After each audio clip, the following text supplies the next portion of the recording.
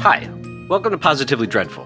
I'm your host, Brian Boyler, and if you're new to the show this week, that may be because our first episode went live just a couple hours before the Supreme Court overturned Roe v. Wade, which is a bad time to launch anything, but also kind of a microcosm of what we want this show to be about.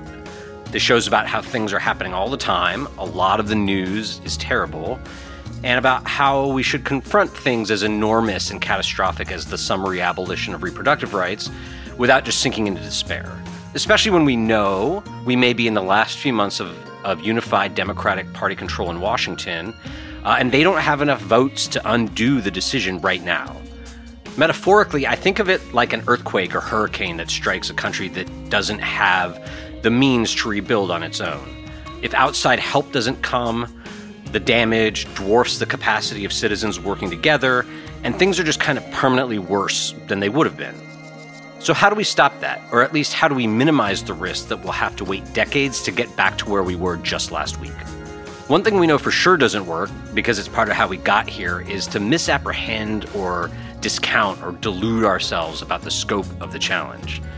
And another thing that definitely doesn't work is defeatism or cynicism about how bad things are, or about the differences between the two parties, right? Like that's how we got George W. Bush and Donald Trump. And through them, 4 of the 5 justices who just imposed this cruel decision on the country.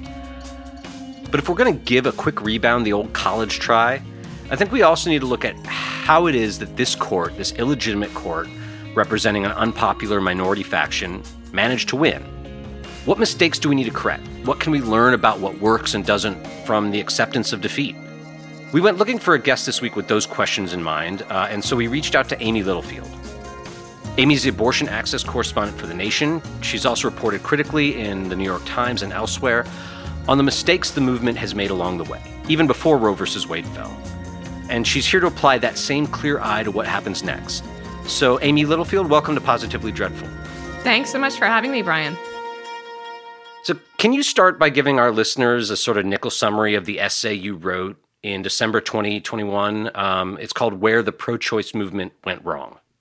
Yeah, so this story opens with a phone call that happened on September 2nd, which was a day after the anti-abortion law in Texas that banned abortions starting after about 6 weeks went into effect. And this was a huge crisis moment for the abortion rights movement. The Supreme Court had let this law go into effect and then pretty swiftly afterwards released an opinion saying that, in fact, they were going to allow it to stand. And side note, that 6-week ban is still in effect and has been in effect long enough that at this point, the people who were denied access in the beginning are beginning to give birth if they were unable to access an abortion. And so this was sort of an all-hands-on-deck moment for the movement to preserve abortion rights. And so Planned Parenthood hosted this enormous call with a whole bunch of activists. There were almost 500 people on. And they didn't implement the basic security protections that they should have. And the call was infiltrated by someone who shouted racist slurs and interrupted the call with racist language. And so the call had to be abruptly stopped. And I use that as a jumping off point to explore this question of how the abortion rights movement has sort of been pushed into a defensive posture where they're often responding to crises rather than moving proactively and aggressively. I kind of think it's tempting for some people, and particularly for people who are in power right now, to think of this backlash that we're living through like it's like clockwork, like a pendulum. Almost like there's like a natural law that makes these cycles of progress and regression inevitable. And then there are others who are just livid at the people who are in charge for failing to stop this somewhere along the way over the last 30 years. I'm wondering where you fall sort of between those two theories of the case. I mean, I guess where I would come down is I think there's 2 sides to the question of how we got here, right? Which is a huge question that I will probably spend the rest of my career trying to answer. And do it in 30 seconds, 30 seconds. Here's the 30-second version, right? So I mean, one part of that is how the anti-abortion movement won, right? Like, one part of that is that I think the anti-abortion movement built perhaps the most successful, or at least one of the most successful social movements since the civil rights movement, right? In our time, I mean, what they have achieved in our time is astounding. And I think I can say unprecedented, right? I mean, the Supreme Court just overruled a legal right, a civil right that has existed for almost 50 years in this country. And so they built an incredibly successful grassroots movement. In the years after Roe, they started in Sunday schools, in churches, in state legislatures, in school committees, city councils, advancing step by step their agenda. And then they also built an incredibly successful and lucrative alliance with the Republican Party that, quite frankly, the abortion rights movement has not been able to build an alliance that's been as beneficial to them over time. I guess I see both sides of the argument sort of between these factions, in that, I mean, we really are experiencing a multifaceted backlash, and it's not just against reproductive rights, right? It's democracy, equality, tolerance, all the good things. On the other hand, I mean, you really can point to specific decisions that influential people made in the last 15 or 20 years that, if they had done things differently, we might be in a different place today, that there might not be the votes on the Supreme Court to overturn Roe v. Wade, right? And you can start the clock at Bush v. Gore, or with Ruth Bader Ginsburg's retirement decisions, and the myriad causes of Hillary Clinton's defeat to Donald Trump. And, you change any one of those things, and we're living in a different world today. Totally. A lot of it was luck. A lot of it, luck for the anti-abortion movement, right? I mean, luck that Ruth Bader Ginsburg died when she did. Luck that, some of it was luck. And yet, if they hadn't had all of their ducks in a row at that crucial moment, this never would have happened. They positioned themselves to take advantage of these wave-like moments when they could, whereas the other side seems to have been caught flat-footed more often than not, maybe. Yeah, I think that's right. I mean, I think overall the anti-abortion movement in particular has been in a sort of defensive, reactive position. I mean, we can see this in the way that, we sort of all got used to when an anti-abortion law was passed. You could sort of say, oh, okay, they passed that law. Well, it's going to get stopped, most likely, right? Because what happens? The legal groups would file a challenge and courts would tend to stop it. And so that cycle sort of, felt really predictable and sort of lulled people into this sense of, okay, yeah, they're going to pass these increasingly extreme, draconian anti-abortion bills. And then we're going to wait and they're going to oppose it in court. And the courts are going to say, yeah, this is unconstitutional. Well, that strategy, sometimes worked to ward off the worst anti-abortion laws.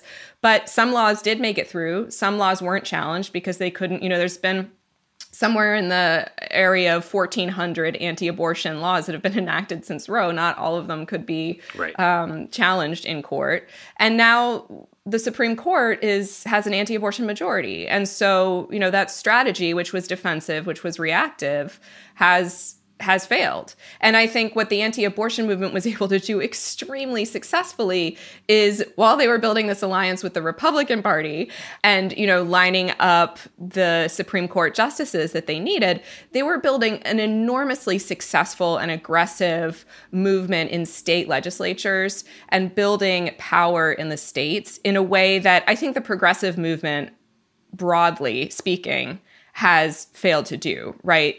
Progressives have often been focused more on winning federal elections, on federal policy, on fighting back through the courts. Megan Winter details this really powerfully in her book, All Politics is Local. And on the other hand, conservatives, sort of by their nature, they like states' rights, right? But they've built state power in a way that that has allowed them to sort of to line up. I mean, there's such a sheer amount of anti-abortion laws now in some of these states that they're not even sure, now that Roe is gone, which of their abortion laws they're supposed to be enforcing first, right? I mean, just the sheer number of bills that they were able to get through is really staggering. And, I think, frankly, the abortion rights movement and progressives writ large have something to learn from that highly effective local strategy. I mean, I thought you tackled the contrast between the conservative local focus and the progressive national focus really well in your piece. Specifically, you use NARAL as a case in point, where they used to have scores and scores and scores and scores of local chapters, and over time that dwindled to almost nothing, and it was just almost a pure focus on the national picture. I'm wondering how you think things would look different if, for instance, NARAL hadn't turned away from localism, and if there had been a more concrete grassroots focus all along. It's such a great question. Yeah. And I mean, it's important to note, and I learned this while I was reporting that New York Times piece, that the abortion rights movement is sort of where that state-by-state strategy was pioneered, right? Because before Roe v. Wade established a nationwide legal right to abortion, you had abortion reform activists who were fighting in the states to liberalize abortion laws. And so NARAL actually started out as the National Association for the Repeal of Abortion Laws. And they were pushing, sometimes really successfully in states like New York, to repeal abortion laws that were on the books that were preventing access. But once Roe happened, and there was this nationwide legal right to abortion established, I think we saw sort of a shift where anti-abortion groups mobilized at the city level and at the state level, and abortion rights groups that knew they now had this nationwide legal right tended to focus more on defending that right through the courts and on this sort of more defensive rather than proactive position. And so by the late 1970s, a few years after Roe, you see that the National Right to Life Committee, which was the leading anti-abortion group at the time, had 3,000 local chapters, right? I mean, this was their ground game, which is not to say, a lot of the anti-abortion bills that they managed to pass through state legislatures over the decades that came after Roe were model bills, right? That were written by anti-abortion strategists, by groups like Americans United for Life or by the National Right to Life Committee. But still, I think, they were able to build an enormously successful state-based operation. And in the meantime, NARAL, by the time they made the decision to get rid of their state affiliates, I think there were about 11 left. The Religious Coalition for Reproductive Choice, another major abortion rights group, recently made a similar decision. And so it seems like there's this reaction to this crisis moment that we're in that has to do with pulling away from the state-based fight rather than, although NARAL would say they're not doing that, they're shifting to a chapter model where they're going to have sort of a more centralized message coming out of the national office, but they say they're still going to do work in the states. But I think still, to many of their critics, and certainly to the leaders of these former NARAL state affiliates, they were saying, wait a minute, we've been in these states for years. We've been advancing proactive legislation to, repeal parental consent laws, to expand access. Why aren't you investing more energy in that fight right now? Because even more than before, access is going to be something that's determined by the state you live in and by how strong the abortion rights organizations in your state are and how much they've been able to influence state lawmakers.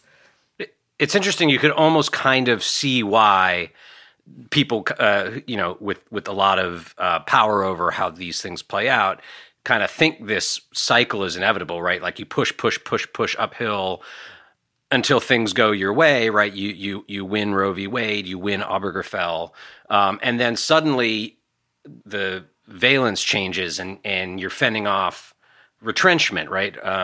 And you kind of your muscle memory isn't necessarily there to change the way you fight.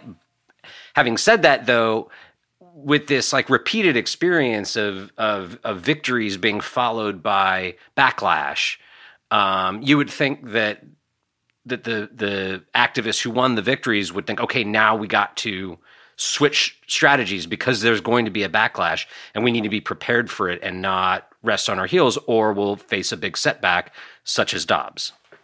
Right, totally. And I think and the backlash came right away, but it wasn't, it started with, it's like that old saying, right? They came for, right? First they came for Black women and Medicaid recipients, right? And so in the first few years after Roe v. Wade, we saw the passage of the Hyde Amendment. So Congressmember Henry Hyde of Illinois standing up and saying, well, I would like to get rid of abortion access for everybody. That would be great.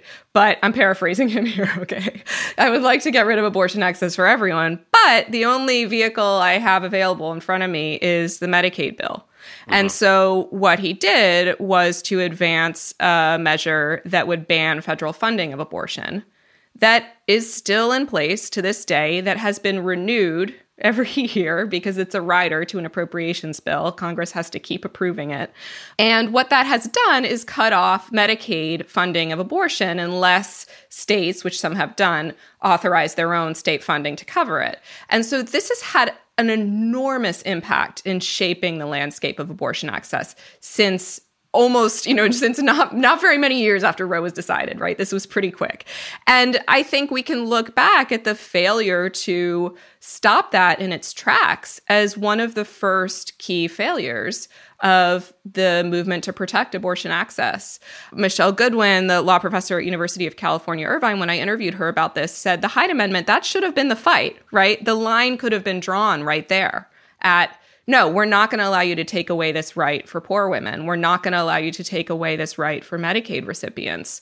And instead, that was sort of the first major cut that was allowed to take effect. And I do want to say, there were efforts to push back against the Hyde Amendment really early on, most notably from Faye Wattleton, who became the first Black woman to lead Planned Parenthood in 1978.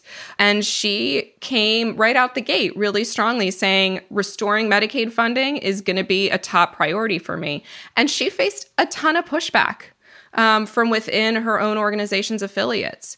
And so, again, I think I wonder about, when I look back at sort of what were some of the moments where things could have gone differently over time, I think that's a really important one to say, what would it have looked like if voices of people like Faye Wattleton and, other Black women organizers who were pushing back at the time saying this Hyde Amendment is going to be catastrophic for low-income people in this country.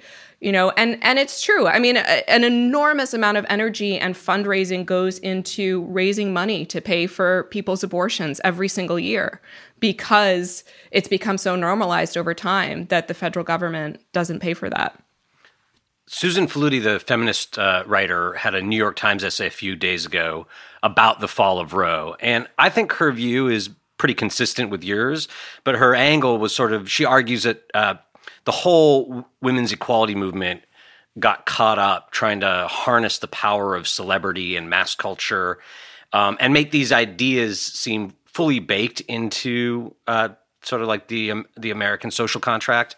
And in doing so, they sort of lost sight of the power of grassroots work and also became sort of indistinguishable from celebrity culture itself and all the alienating things that go along with that. And I'm curious how you think that jives with your reporting.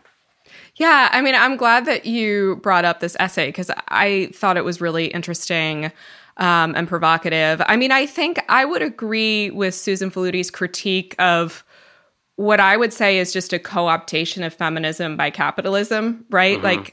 And she cites Andy Zeisler, who wrote a great book about this called We Were Feminists Once, where Andy calls it marketplace feminism, right? I think you could also just call it capitalist feminism when you see, companies that are selling underwear and energy drinks that are marketed as feminists, right? It reminds me a little bit of when I was an angsty emo kid as a teenager, and I would go to the mall and saw they were selling socks that said punk rock on them, punk rock socks. And I was like, that's not punk rock, right? Those are socks. Yeah. Real punk rockers go barefoot.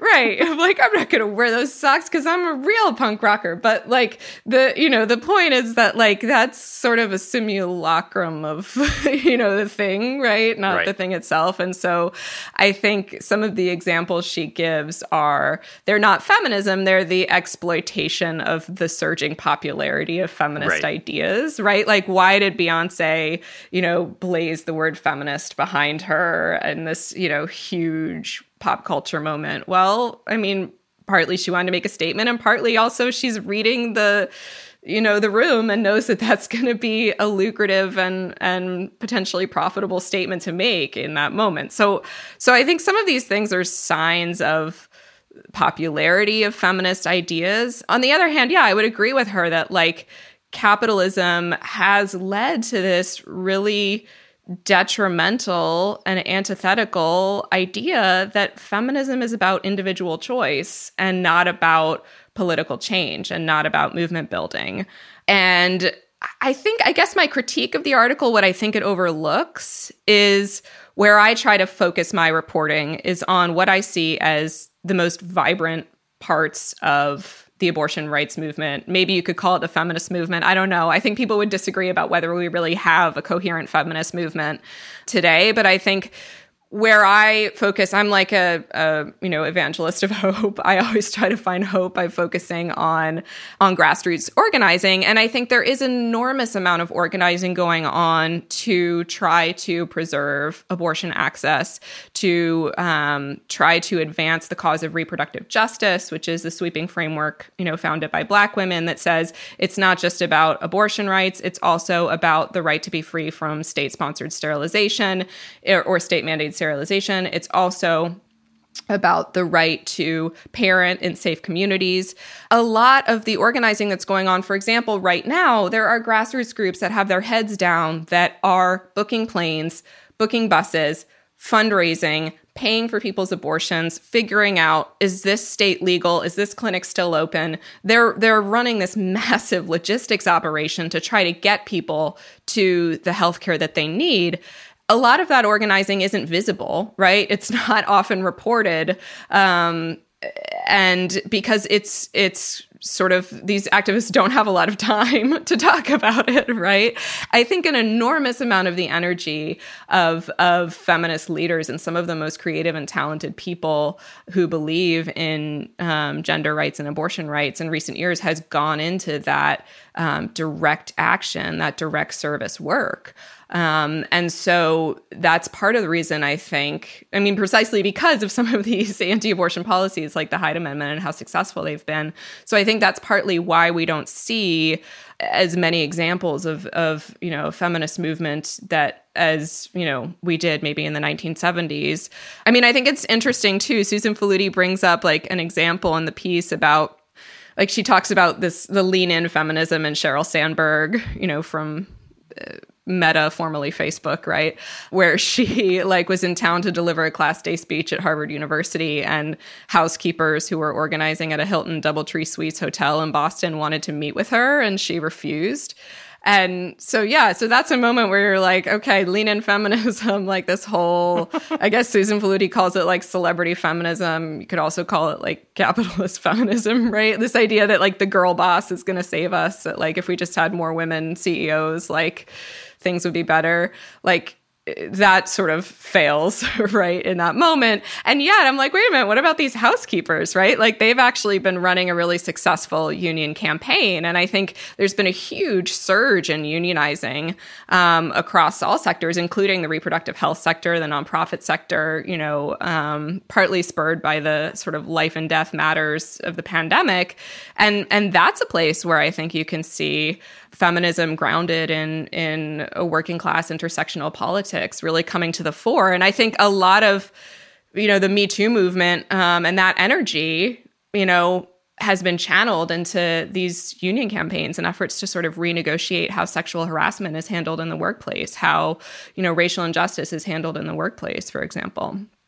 How much of the, problem that you described is overlooking the real work that's being done to connect people in states with abortion bans with out-of-state clinics and so on?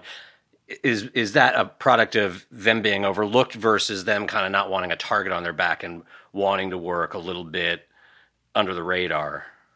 I think it's a good question. I mean, I think right now we're at a really interesting moment because suddenly there's this huge spotlight on this work, right? Like suddenly the National Network of Abortion Funds has raised millions of dollars from tens of thousands of people who are outraged about the Roe v. Wade decision, Roe v. Wade being overturned, understandably, right? There's a huge moment of crisis, and that tends to be moments where people donate to these groups, pay attention to these groups. And I do think abortion funds, which are the organizations and practical support groups that move people around, that pay for their abortions, that have done this work, in the shadows for a long time, they're finally starting to get more attention, right? I think often people's knee-jerk reaction was just to donate to Planned Parenthood, and now people are understanding that the landscape of access requires these groups that do a lot more, especially when it comes to meeting the needs of not to say they do more than Planned Parenthood, but that more is required in order to meet the need than just having a brick and mortar clinic that's open offering services, right? And so I do think they're getting more attention right now in this moment, but I think they're overwhelmed. They're inundated because a lot of these organizations rely on volunteers, they rely on part-time staff, or they've only recently maybe hired staff members. They're not set up to be a substitute for a national federally funded healthcare system, right? And yet that's what they're having to rise to this moment to try to be, right? They're having to try to substitute for the failings of the federal government to provide this form of basic health care. And it's an enormous strain on these organizations. And so I think they're just dealing with, I've talked to some of these groups who are like, on Friday when the decision came down, right, they're having people call them saying, can I go to my appointment? I've heard my state wants to make abortion illegal. Like, what does this mean for me right now in this moment? And like the map is shifting in real time. And some of the state officials aren't sure, like which law, the one from, before Roe or the one from, the last legislative session, which one do we enforce? It's really confusing and overwhelming. And the desperation and the need, it's just enormous. And that's being handled by groups that rely on volunteers and, activists who are just structurally don't have the, they know that their work will never be enough, right? And yet they're scrambling to try to meet the needs of every patient they can.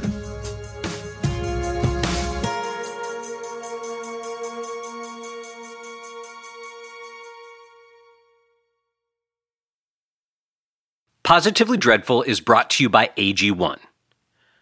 I started taking AG1 because I wanted to be able to have something healthy every morning without preparing a whole meal. I've been doing that for a while now, and I'm sticking with it. It's refreshing, especially if you wake up thirsty every morning like me, and actually tastes good. So what is this stuff? With just one scoop of AG1, you're absorbing 75 high-quality vitamins, minerals, whole food-sourced ingredients, and probiotics to help you start your day right. AG1 contains less than 1 gram of sugar with high-quality ingredients while still tasting good. It has no nasty chemicals or anything artificial. Tons of people take some kind of multivitamin, and if you're one of them, you should choose one with high-quality ingredients that your body will actually absorb. AG1 will cost you less than $3 a day, so you're investing in your health, and it's cheaper than your cold brew habit. To sweeten the deal, Athletic Greens is going to give you a free 1-year supply of immune-supporting vitamin D and 5 free travel packs with your first purchase. All you have to do is visit athleticgreens.com/dreadful. Again, that's athleticgreens.com/dreadful to take ownership over your health and pick up the ultimate daily nutritional insurance.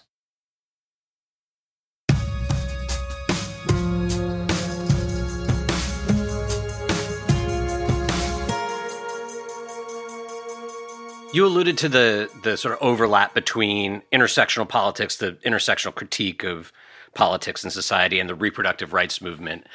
There's a fight underway now, and it's not just about reproductive rights, but it's sort of increasingly focused in that area about the power of language and the language center-left leaders use and how they frame these big fights over what are ideally broad-based rights. And so you end up with these, maybe this all seems larger to me because I spend too much time on Twitter or something like that. But, ACLU will do a message on the disproportionate harm of the loss of abortion rights to LGBT people. And, other activists and politicians will adopt and press the use of terms like pregnant or birthing people. And then on the other hand, you have, I think, most of the Democratic Party political class and also some people on the sort of materialist left who say we need to use language that the sort of vast pro-Roe v. Wade majority understands, so they get that this is the same debate over choice that we've had since forever, and that we should not, at this specific moment where, it should be all hands on deck to try to restore this right as quickly as possible, to balkanize the coalition by emphasizing sort of parallel injustices, the fact that the center-left coalition is far from a perfect bastion of equality. I'm curious how significant you think it is that this debate is happening now, and where you come down on it, and what the sort of optimal mode is for what you need to be like a 60% movement if we're going to reverse this in any rapid fashion. Yeah, totally. I'm glad you asked that question. I mean, I agree. We need all hands on deck right now. And I think crucially, all hands on deck includes trans people whose rights are being eroded aggressively in tandem with abortion rights, right?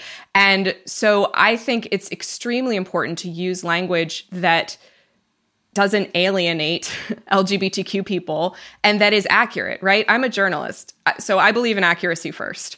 And it is inaccurate to suggest that only cis women have abortions. Are they the vast majority of people who have abortions? Yeah. Although we don't have an accurate count of how many trans and non-binary people have abortions. We don't know.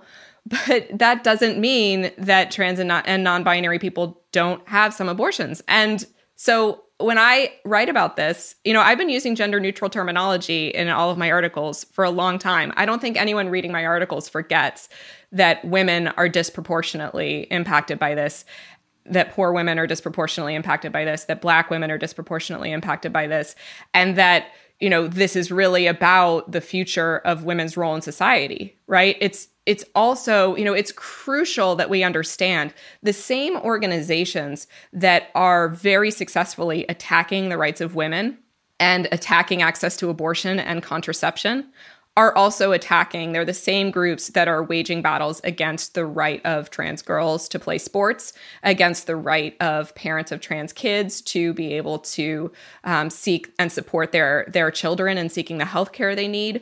These are the same, groups like the Alliance Defending Freedom. And I go to a lot of anti-abortion conferences and events as part of my job and observe this. They're talking about eroding abortion rights and eroding the rights of trans people as part of the same battle, right? Like they don't see those two things as separate. And so I think it's actually crucially important to understand how these issues are interconnected, how the enemy is the same.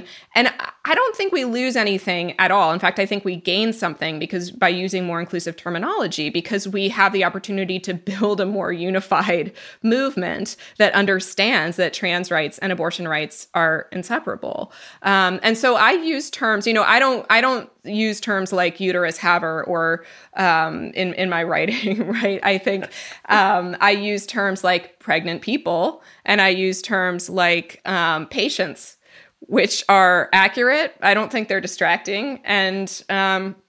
But I think they more accurately represent who has abortions. That doesn't mean that I don't use the word women from time to time or woman from time to time when I'm talking about the fact that, yes, in fact, the assault on abortion rights is an assault on women's rights. It's also, an assault on the rights of other people who can get pregnant. And I don't think we gain anything by denying that. I think a lot about the words of Amara Jones, a trans journalist who told me a long time ago, and it's coming to fruition, it's proving to be true now, that, as far as the anti-abortion movement is concerned, like Roe is dead, right? And this was a long time ago before Roe was actually dead that she told me this. And now it really is dead. And so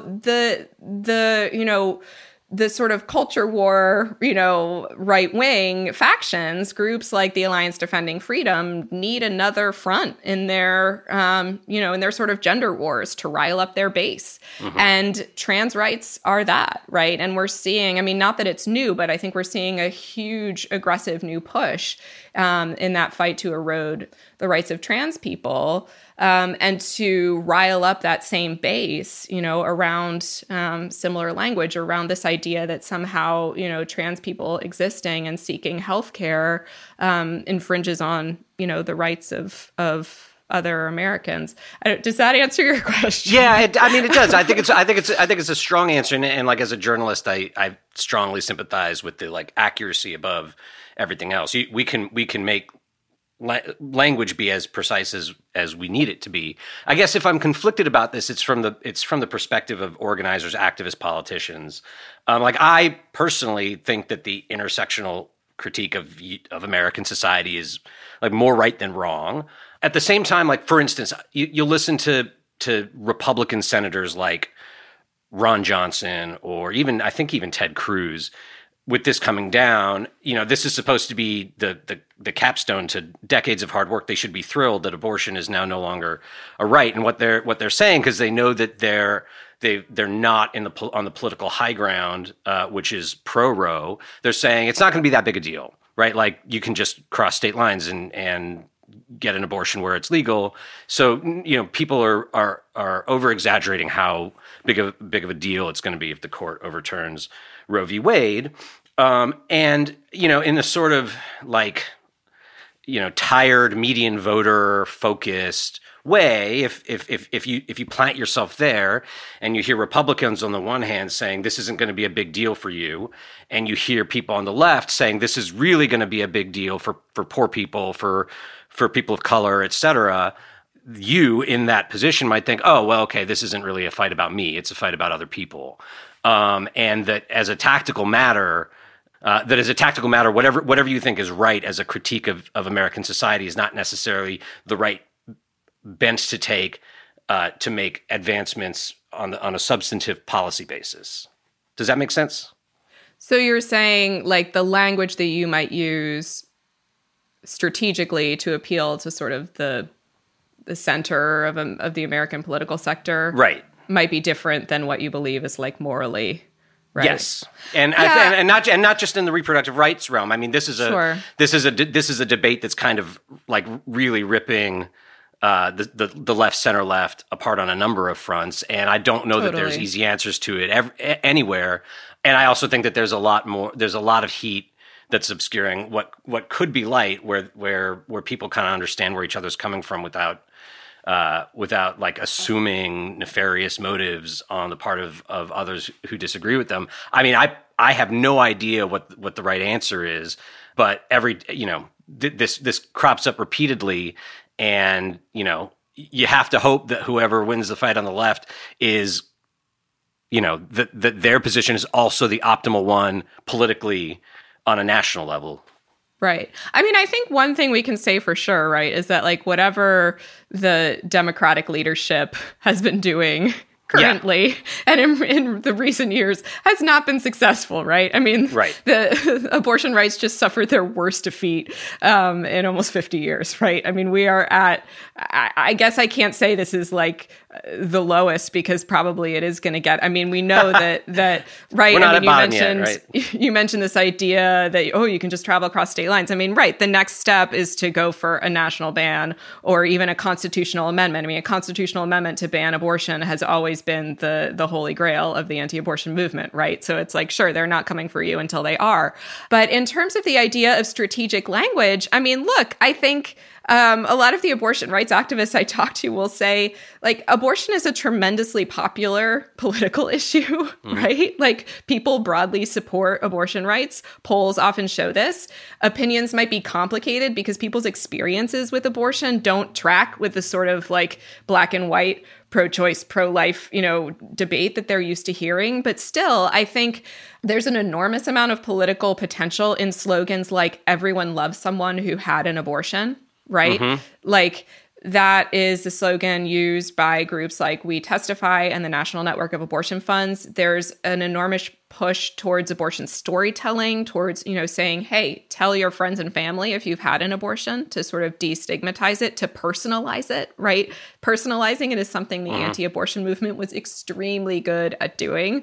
Jennifer Holland writes about this in her history book, Tiny You, that, the anti-abortion movement had these fetal models, these little tiny babies that they would use to show people like, look, this was you, you were this tiny. And that, I've talked to some of the leading grassroots anti-abortion activists, folks like Mark Lee Dixon, like those were some of their formative moments, were looking at those little fetus dolls and saying, oh, that's me, like forming a personal connection to that.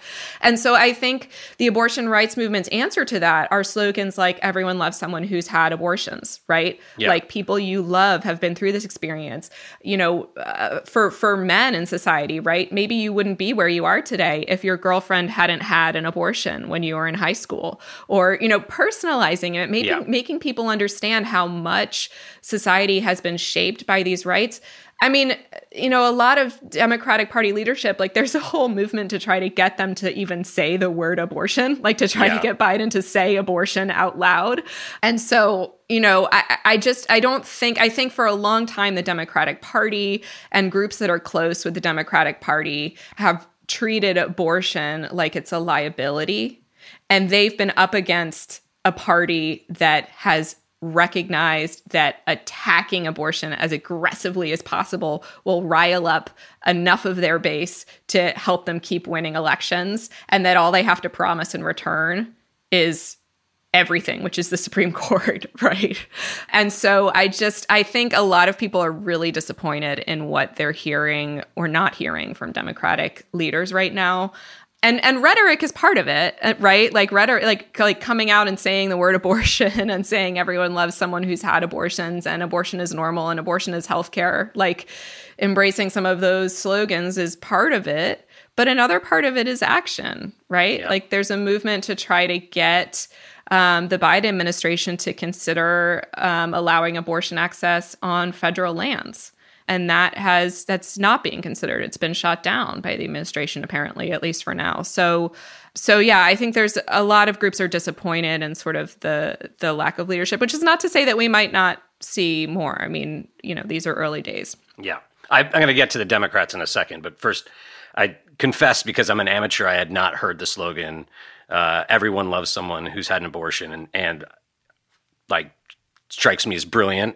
So I'm glad you mentioned that. I'm also glad you mentioned the little like plastic fetuses that anti-abortion people would use, because I've been thinking a lot lately through these setbacks in the abortion realm, in the gun control realm, about the power of tactical decisions like these.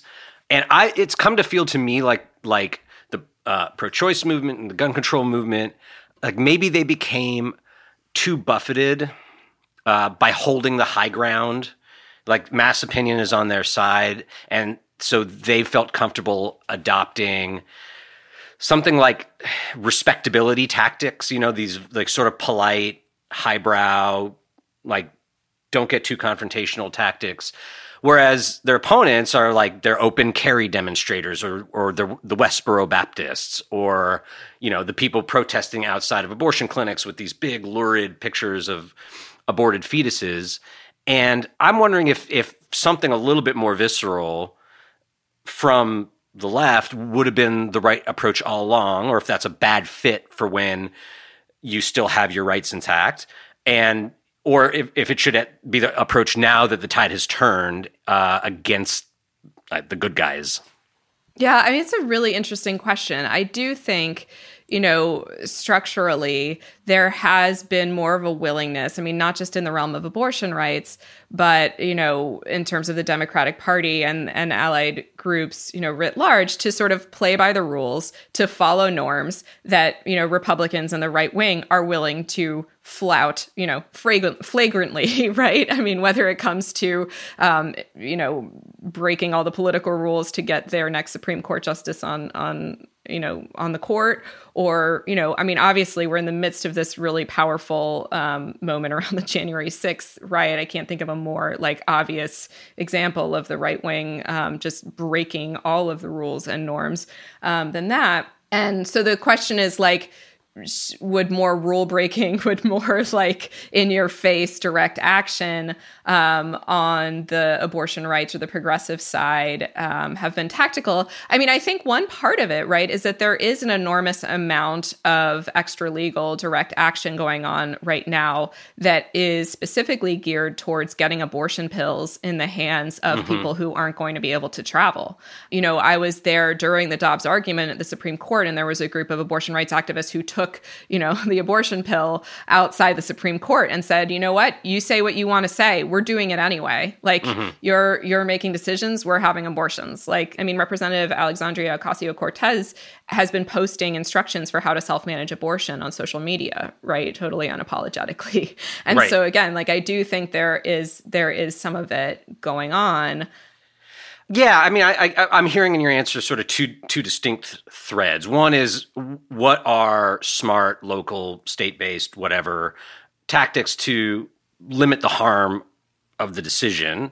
And then separately, what are good sort of political, rhetorical gambits that the pro-choice side can use to sort of further toxify the Dobbs ruling and the Republicans who support it? I mean, a loose analogy to the gun rights fight, and maybe I'm just thinking a little bit too one-to-one with what Republicans do, what conservatives do when they're protesting things. Jay Johnson, the former Homeland Security Secretary, had an op-ed, I think it was in the Washington Post, sort of pleading with the parents of the children in Uvalde to release the pictures, the crime scene pictures from the school in the spirit of Mamie Till releasing the pictures of Emmett Till in his body as a way to provide a sort of like ammunition to the people fighting, in that case for gun control. But you could imagine a very similar plea on behalf of, you know, women who will die as a result of the Dobbs ruling. I mean, it worked for them. I mean, they've been using these tactics, these sort of like very gruesome, vivid tactics for as long as I've been alive, and they just won.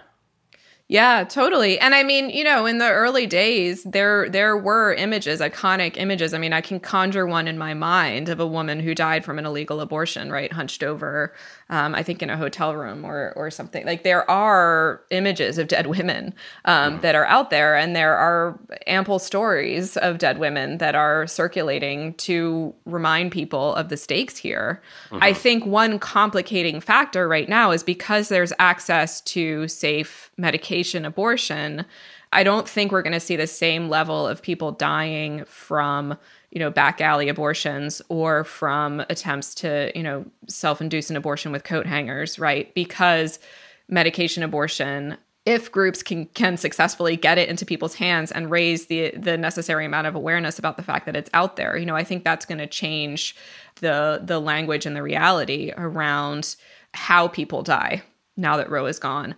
I think the way that we're likely to see people dying now that Roe is gone is people who are suffering from miscarriages, from ectopic pregnancies, and are either too scared to seek care, or when they do seek care, their medical providers hesitate because they're afraid to run afoul of harsh anti-abortion laws in the state. I mean, we're already seeing this start to happen. People in the medical profession unsure of whether they're able to treat someone with a miscarriage or ectopic pregnancy. Again, an ectopic pregnancy means the pregnancy is in the fallopian tube or somewhere outside of the uterus. There is a 0% chance that pregnancy is going to survive, and a very high chance that the person carrying it will die, right? So, you know, we already have seen a preview of this when we look at Catholic hospitals that restrict access to reproductive health care under the Catholic ethical and religious directives, that there's a hesitation to offer life-saving care.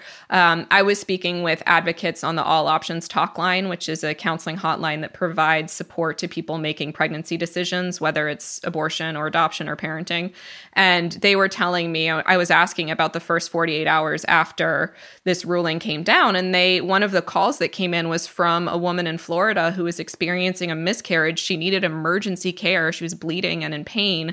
And she was saying, am I going to go to jail if I go to the emergency room? She wasn't having an abortion. She was having a miscarriage, but she was terrified. And abortion is still legal in Florida, right? At least for now. So like there's this enormous amount of fear. And then what happens if the medical staff that are treating someone like that are misinformed, or, their legal counsel's afraid of what it's going to mean to take care of someone in that moment? I think that's how we're going to see people dying. And it ties into the maternal mortality crisis, which disproportionately affects Black women in this country. And so, I mean, I guess that's a question of like, how do you illustrate that? How do you make that strike home for people? How do you, how do you make people understand, like to your point about the photos of Uvalde victims, like how do you say like, this is personal, this could be your mother or your sister or your friend? Like, I don't know. Neither do I. I want to close on the national politics question. But first, I want to ask, what now? Like, what can localism achieve in this gap of unknown length before maybe we can get this fixed at the national level? Totally. Yeah, that's a great question. Like, even if you want to like limit it to like, top 5 or something like that, but just like what is happening? Can do. Yeah, what are the things going on now that can serve as like harm mitigation, on a protracted basis, depending on how long it takes for national leaders to get this right? Totally. I mean, so number one is abortion access has always been a state issue. It's always been determined by state legislatures and by state officials. Now we have district attorneys in the mix, right? And the question of whether district attorneys are going to enforce abortion bans. So find out what is going on in your state. Find out who your local officials are. Some states are moving to expand abortion access. Some states are moving to restrict it. So this is going to become a state and city issue. I mean, let's remember in Texas, the 6-week abortion ban that we talked about that went into effect in September, that started with city ordinances. It was tested out with ordinances in cities across Texas. So pay attention to what's going on in your city or town council as well. Another piece of this is there's an enormous amount of energy going into getting the word out about the resources that are available. It's a rapidly shifting landscape in terms of what's allowed in different states, which clinics are open and so forth. Groups like Aid Access, however, which is based overseas, are supplying medication abortion regardless because they're sort of beyond the reach of U.S. law. A really good resource to find out more about medication abortion that people are trying to push out there is plancpills.org, which has a map where you can put in your state and see what the different options are. So there's an enormous amount of effort, I think, to promote safe and accurate information about medication abortion for people who can't travel. And then the other piece of it is that logistics operation I talked about, right? That enormous amount of funding and energy that is being put into figuring out how do we get this person from South Dakota, where there's now no longer a clinic offering abortions, to the nearest clinic. How do we, charter the airplanes that we need? How do we, pay for the bus tickets and the hotel rooms? How do we, figure out how to get people where they need to go? That work is being done by practical support groups and abortion funds. And so if you want to find out what's going on in your area, you can go to the National Network of Abortion Funds website and look up your local abortion fund. And, and there's also independent clinics that are in some cases trying to stay open so that they can continue to offer other reproductive healthcare services. Clinics like West Alabama Women's Center in Alabama that are determined to still try to be there for patients, because in many cases, the alternative is an anti-abortion crisis pregnancy center, where people are probably not going to get accurate information, certainly not going to get accurate information about where they can even go to access an abortion. So those are some of the things that I've observed that are going on there, where a lot of energy is being directed. But I think it's this sort of reset moment to start rethinking the way that not just the abortion rights movement, but the progressive movement more broadly builds state and local power. So you've mentioned a number of times that a big mistake that the reproductive rights movement made over the years was this excessive focus on national politics. But it does seem like a big push at the national level is important now, irrespective of what's happening at a more local level, simply because there's still this one last long shot to like grow the Democratic majority even just a tiny bit so they can come back and codify Roe early next year. I mean, that's obviously not a slam dunk and not a place, like, not a basket to put every egg in. But it does sound better than the alternative of grinding it out for the next 50 years in the hope of, that things go right enough and the Democrats win the right elections and Supreme Court justices retire just so that you can undo the Dobbs decision. I sense that maybe there's a risk that things swing too local for a moment where a national focus is appropriate. That's interesting. I mean, I think it can't be an either or, right? Yeah. Because when we look at how the anti-abortion movement did this, right? They had to win presidential elections so they could get the people they wanted on the Supreme Court. They had to focus really hard on persuading people that the Supreme Court was a really interesting political issue for them to care about. And they had to make sure that all of the justices appointed were anti-abortion, or enough of them. And then also they had to make sure that there were, wave after wave of anti-abortion bills that were sitting waiting in that pipeline so that the Supreme Court could choose anyone they wanted to use to overturn Roe, right? They needed, and in the meantime, restrict abortion, render it off limits for as many people as they could in the states. And so I think, it needs to be happening all at once. And there is pressure being exerted on Democrats. There's bills sitting in Congress right now, the Women's Health Protection Act, that would codify Roe into law and preserve the nationwide legal right to abortion. There's the EACH Act, which would repeal the Hyde Amendment, that restriction on federal funding I talked about. And those bills are there. And, supporters, there are Democrats that are pushing for them. And yet there doesn't seem to be the political willpower to pass those measures even now. Yeah. I mean, I remember after hearing the Dobbs oral arguments and seeing where this was all going, it was totally foreseeable that A, Roe v. Wade would fall, B, people would turn to national Democrats to do something about it with their trifecta, C, that they wouldn't have the votes to do anything significant about it, before the midterms, and that they also weren't likely to win the midterms. And so that's a mess, right? And how can you harness the backlash to Dobbs if you're the Democrats in a way that helps you in the election without actually doing the opposite, which is like demoralizing the people who are turning to you for help. And, the only thing I could come up with is that you have to say, look, like, we don't have the votes right now, but if we do, 2 more senators and the House, we will codify Roe in January of 2023.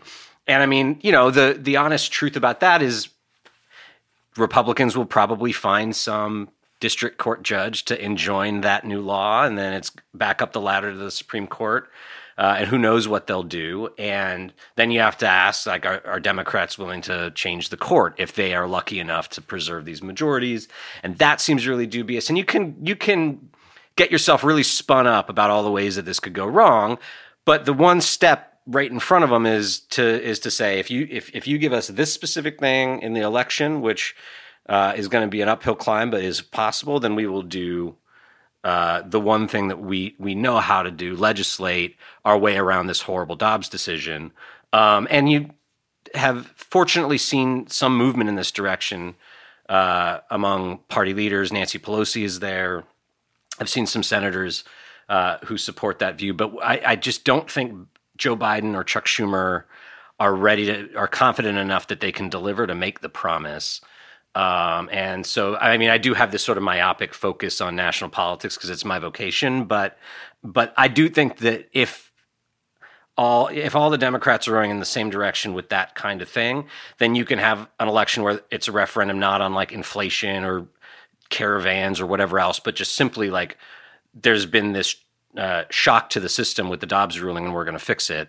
And that might be the secret sauce that helps them defy historical odds and win a midterm, despite all these ambient conditions. That's my hope, at least.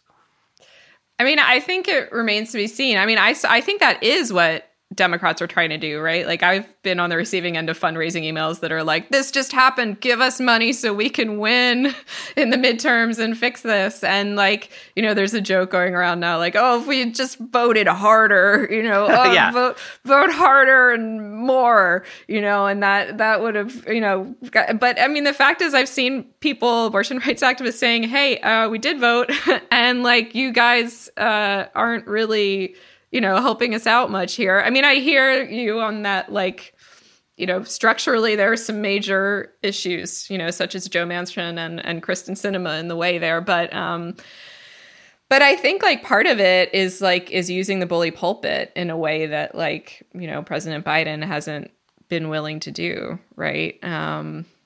I don't know. What do you think the path to victory is? Like, I have to say that scenario you outlined is pretty, it's not good, Brian. Like, I don't think it's good. No, I mean, like, I think about a lot of these things. It's not just reproductive rights. It's like climate change, the democracy fight, right? Where if you look at the obstacles in the way of getting to a place that's, you know, if not where everything's fixed, then where at least you have a foundation for building in a better direction. It's like, you know, it's like trying to roll out from under a garage door that's about to slam shut, right? But it's still open a crack, and you can still feasibly make it through. And I do think that, you know, there's a non-zero chance that Democrats can turn the Dobbs ruling into a mobilizing tool in an election that they would otherwise be poised to lose, right? Like, already the backlash to the Dobbs decision has inverted polling on who should control the House. So that's promising. If you can maintain that momentum for a few more months, using some of the tactics that we just talked about on this show, maybe, then, you know, Democrats can sort of defy the odds, get a couple more senators elected, and keep the House, and then pass the bill codifying Roe and see what happens, right? And like, who knows? I mean, from there, it's maybe just a food fight. Maybe that's the thing. If the Supreme Court strikes that down, maybe that's the radicalizing moment where Democrats say, okay, gloves are off, and we're going to dismantle this court. But that's like basically the only way I see through the closing garage door, to extend the metaphor. And if they don't try to take this election and turn it into a 1-to-1 referendum on Dobbs, then I think people will vote on other issues, just like you said. You know, they'll say, well, you know, we already gave them the majority. They're not using it. They're not even promising to use a bigger majority to do this. So I'm going to vote on gas prices or democracy or immigration or whatever else. And those are much worse odds. So that's the sort of like glimmer of hope that I see, and I'm kind of like clinging to it. And I guess I'll have to reevaluate over the coming weeks and then after the election. Yeah. I mean, I guess my fear in the scenario that you're talking about is that in order to really meaningfully make this a referendum on abortion rights, I think the Democratic Party needs to be providing more of an alternative and more of a counterpoint than they have been so far. You know, I mean, I watched Nancy Pelosi's speech responding to the Dobbs decision. Like, I wasn't feeling like, you know, moved by it particularly. You know, I wasn't feeling like, wow, here's like someone really coming out to, you know, change the game here. Yeah, I concede that it would be better to have a number of more vibrant, pugilistic Democratic leaders. But it was in her, I think it was in her initial press conference after she said, you know, what I hope happens is that we get a couple more senators, keep the House, and can pass legislation to fix this. There is obviously a sort of nightmare scenario where Democrats win the national vote for the House, but because of gerrymandering, they actually lose control over it. And then it's like, you know, well, you should have fixed that problem when you had your last majority. Right. And they didn't do it. And I mean, I don't know, like we could probably paint through all kinds of scenarios where this doesn't work out in a quick way, and it is a sort of decades-long grind before the right to abortion gets restored. But, you know, whatever. If that happens, then you can like demand that they do it in the lame duck period. I don't know. I'm spitballing at this point, but I do think that like it's not. I always try to tell myself that at the moment when I think like an issue is actually hopeless in the sort of political and organizing realm, I'm not going to pretend that, there's a clear opportunity for improvement. It's at some point you really have just lost. But I don't think we're necessarily there yet. It's just very close. I mean, I think that's why when I need to find hope, when I need to not give up, I look to what grassroots activists are doing. There's a huge amount of energy going into making sure that people can get the abortions they need, regardless of what happens in Congress or what happens in the midterm elections. And I think abortion funds, I think practical support groups, organizations like Plan C Pills that are working on getting the word out about safe medication abortion, they're leading the way. And, a lot of it's going to depend on how much success these groups have at organizing and building a robust grassroots movement that can, win state and local elections and start to rebuild power on this issue. All right, I'll leave it there. Amy Littlefield is the abortion access correspondent for The Nation. You can read her writing there and in the New York Times, and she's on Twitter at Amy Littlefield. Amy, this was really great. Thank you for being on Positively Dreadful. Thank you. It was an honor.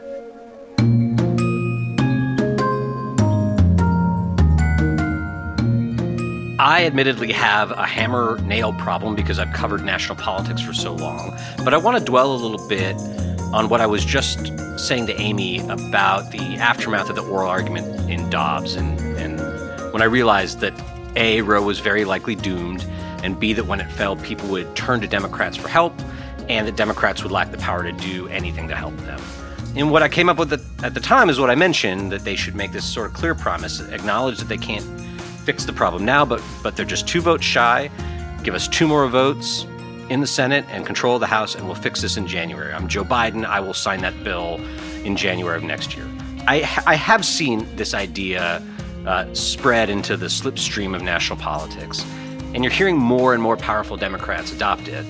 It obviously isn't destined to work, but again, we've already seen polls move sharply in Democrats' favor in the past week, and seemingly all because of the reaction to the Supreme Court's decision.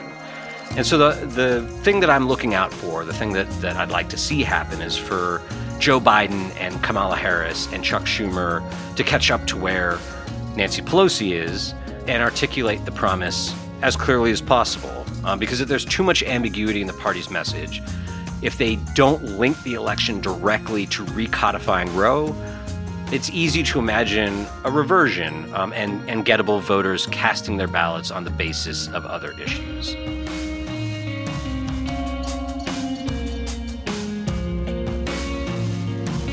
Positively Dreadful will be off next week in observance of Independence Day, but we'll be back in mid-July. Positively Dreadful is a Crooked Media production. Our executive producer is Michael Martinez. Our associate producer is Olivia Martinez. Veronica Simonetti mixes and edits the show each week, and our theme music is by Vasily Fotopoulos.